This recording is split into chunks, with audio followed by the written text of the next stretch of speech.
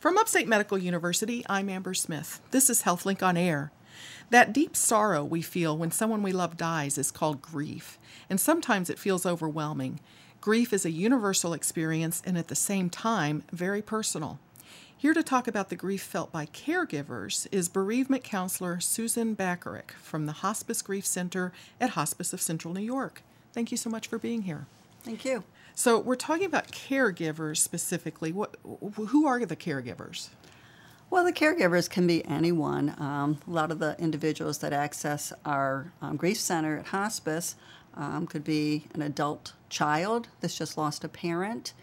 It could be a spousal loss. It could be a parent who's lost a child. Okay. It could be a loss of a brother or sister or any relative in your family. So someone who's been taking care of someone who's been ill and approaching death. Exactly. For days, months, years? Exactly. Okay. Sometimes it could go on for 10 years. So let's talk a little bit about why individual people react to the loss of someone in different ways. Grief is different for everyone, right? It is. And one of the major factors that you need to look at is the relationship. When you lose a spouse is different than when you lose a parent. And you sometimes when you're caregiving, you put your own needs aside and you put all your energy into the caregiving. And this can take a toll on you physically, emotionally, and cognitively. Such a toll that you might not even realize it while it's going on, Exactly, right? Yes. Okay.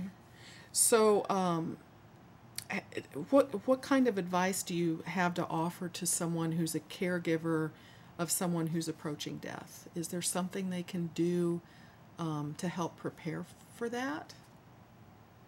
Well, one of the things they need to do is to find a support system. It's important to reach out to others to see who else can help. You don't realize what a toll it takes on you until after the caregiving's over. And then you realize how drained you are. But you also realize that you've lost your purpose. You know, your purpose was caregiving for this individual, and now you ask yourself, what is my purpose? I can imagine if your day is filled with caregiving chores and errands and this, and all of a sudden you don't have any of that, I imagine people could struggle. Right, because you put your own life aside. And so it's important to not isolate yourself and to try to have a fairly normal routine and not take it on. Okay. Well, what is the one thing that caregivers are looking for when they come to you and they're seeking counseling for their loss?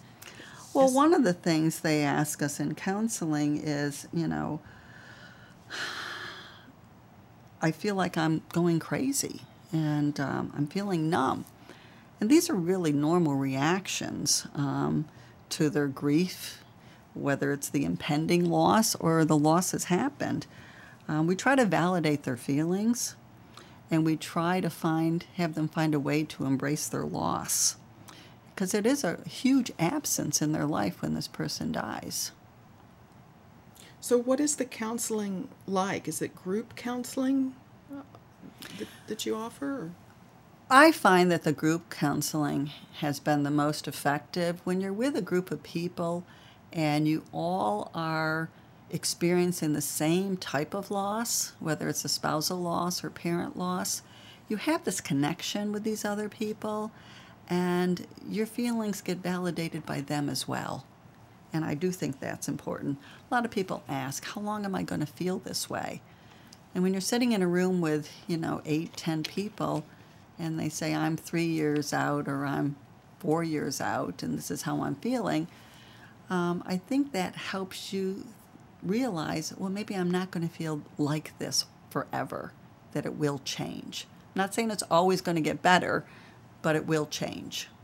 Well, and it also, a group, I think, would help remind people that they're not alone, that Exactly. This is not a unique thing, that, other people have gone through and survived it and gone on. And a lot of times when you've suffered a loss and you've been caregiving for a long period of time, you do lose your social circle of friends. They go on with their lives. And you feel isolated after the death. And so connecting with other people in a group, you build new relationships. And I can honestly tell you most of the groups that I've run, and a lot of them are spousal loss, they stay connected afterwards. That's neat. And that's a nice feeling to know that you've done that for them. This person understands how they're feeling. They're not telling them how to feel. And it feels safe for them. So it's sort of a different kind of support than you might get from your family. Exactly. Or neighbors or Right. that are kind, but Yeah. just kind of a different level, Yeah. it sounds like. Yeah, and a lot of times they say, I know exactly how you feel, but they don't. Unless you've been through it, unless you've experienced it, you really just don't know how they feel. And sitting in a room with people that really truly understand how you feel is healing. Neat. This is Upstate's HealthLink on Air. I'm your host, Amber Smith, talking with bereavement counselor Susan Bacharach from Hospice of Central New York. I wanted to talk about triggers.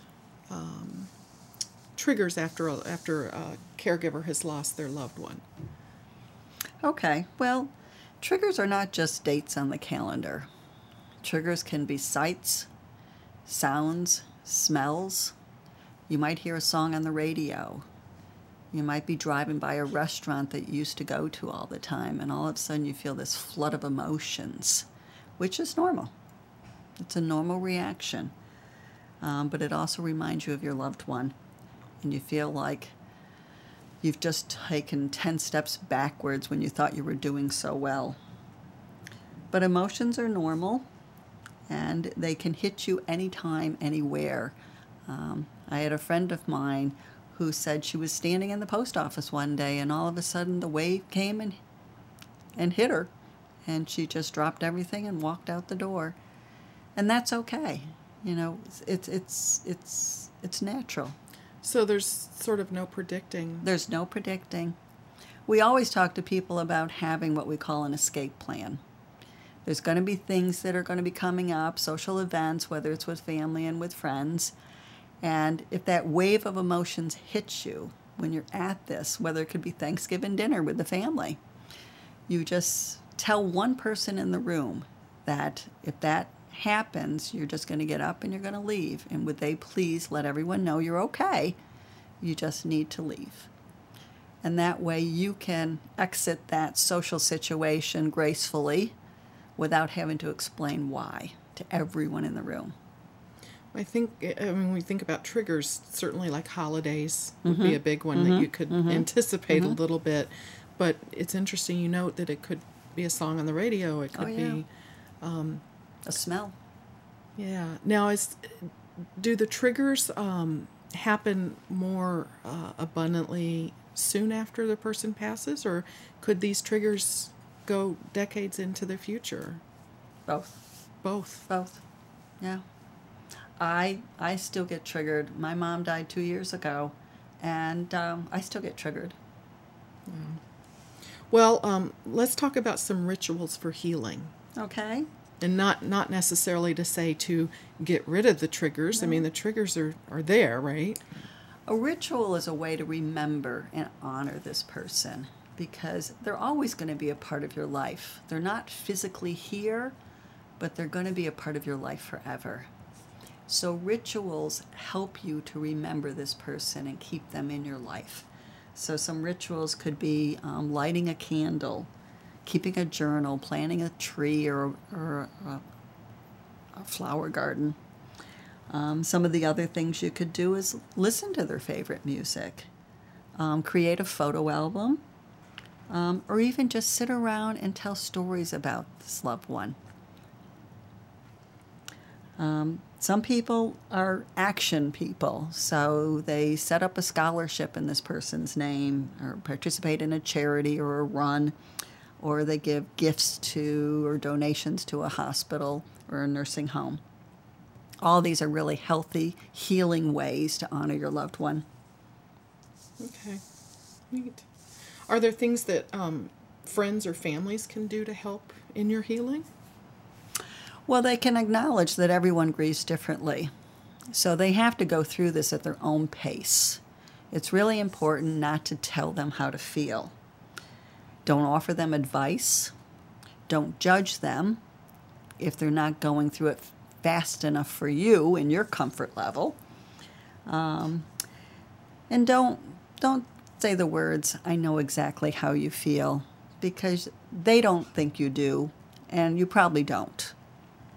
So it's important to be a good listener, to be sensitive to what they need, to recognize that this person's life has changed forever.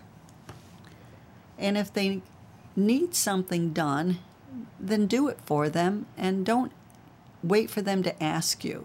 I always say there's 3 important people to have in your life after someone dies: a listener, a doer, and a distractor. The listener will just listen to you and not offer any advice or be judgmental. The doer is the type of person that can help you get your tasks done, even if it's just mowing the lawn or going grocery shopping.